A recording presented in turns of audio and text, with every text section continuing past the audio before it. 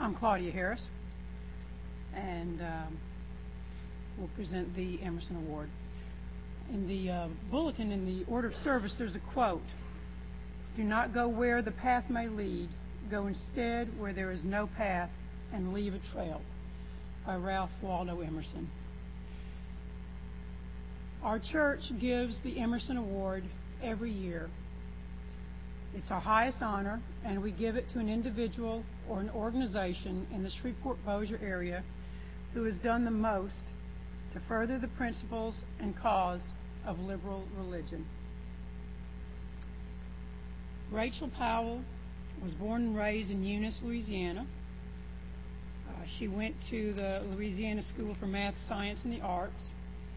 She is entering her senior year at Centenary College, majoring in sociology, minoring in political science and gender studies. She's been on the dean's list every semester and was inducted into the political science and sociology honor societies. At the March 2006 Gender Studies Conference at Centenary, Rachel had the honor of introducing the keynote speaker, distinguished author Naomi Wolf. Last year, she received a grant from Centenary's provost for a year-long research project, and this year received second place in the Social Sciences Division of the Student Research Forum for that research.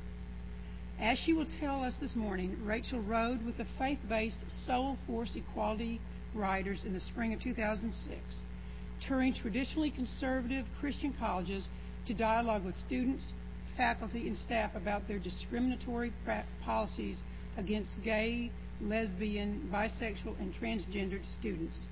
This past fall, she participated in Soul Force's National Right to Serve campaign and was arrested at the local Marine recruiting office for refusing to leave the premises after attempting to enlist, fully prepared to do so and to serve out her term of enlistment.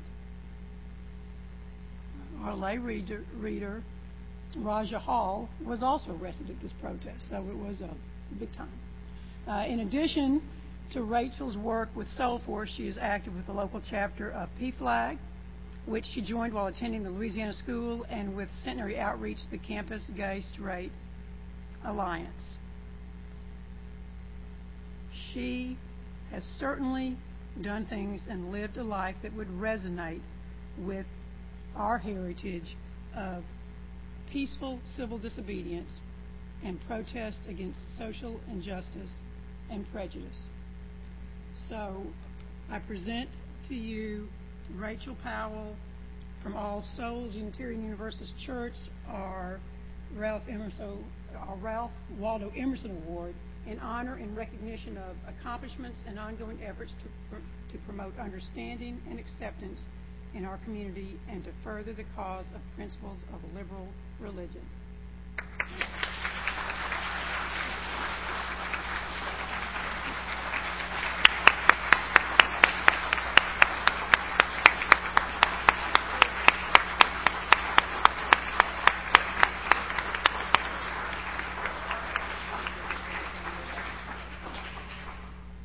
Thank you.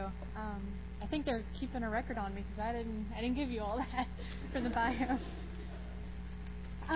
Well, like she said, I'm from South Louisiana, so I was raised Catholic, very Catholic, and because of that, I had no idea what Unitarian Universalism was.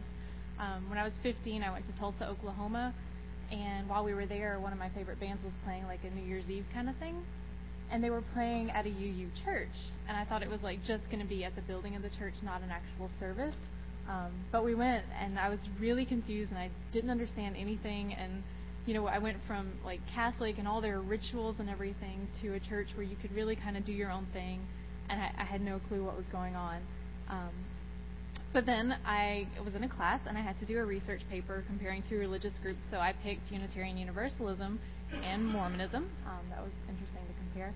Anyway, and I did a lot of research and found what you guys were all about, and it was fantastic to see people who were really interested in growing a community that's committed to loving each other and like respecting everybody, and not just, oh, we come to church once a week and we don't really care, but later it'll pay off when we go to heaven. So that was really awesome.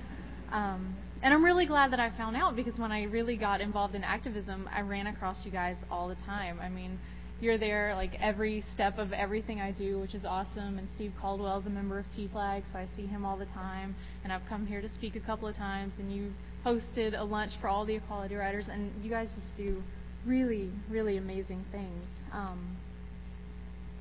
So it's because of my knowledge of this group that, number one, I'm really honored to receive this award today. But number two, it's really helped me to understand how important religion is to the GLBT movement. It's really hard for me to grasp that sometimes, because I'm not a person who is religious, and so it's really hard for me to understand that GLBT people need the church, and the movement needs the church, just like the church needs us. But like she was talking about, or actually Miss Claudia was talking about, when I went on the equality ride, we went to about 20 different religious schools.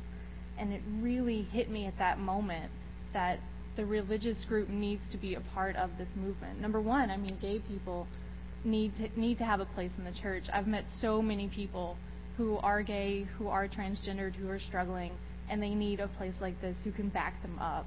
I mean, we don't want to lose them to depression, to suicide, to loneliness, things like that. But also, I mean, when you just think about America, 80% of America is Christian.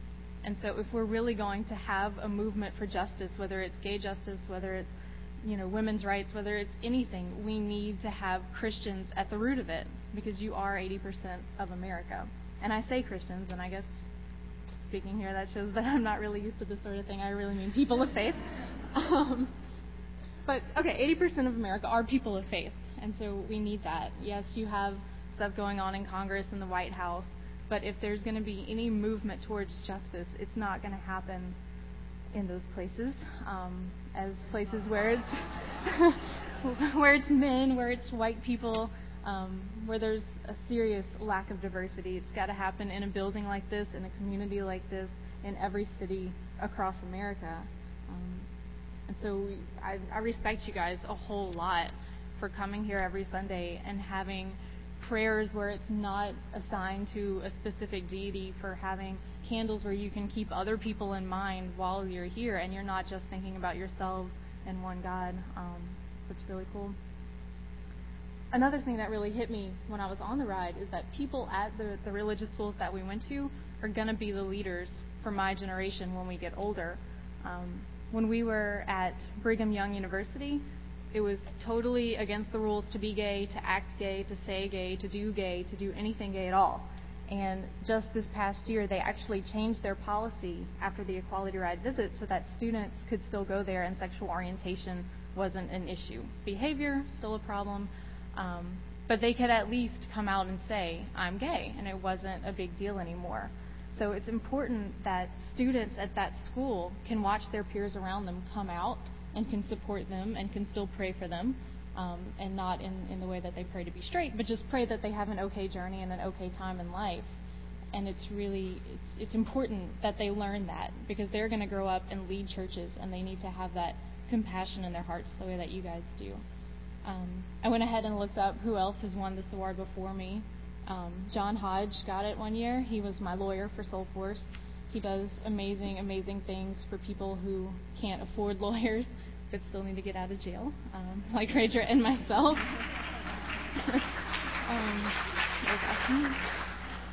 Dr. Peter Huff is a teacher at Centenary, and he did a silent protest against the war in Iraq. I read about that on your website, actually.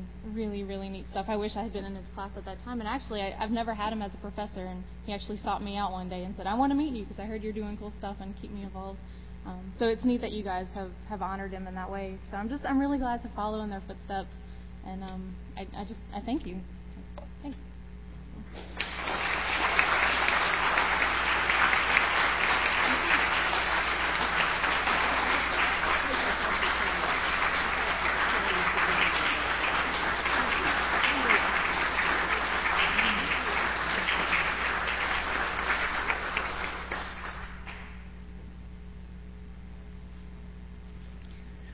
Well,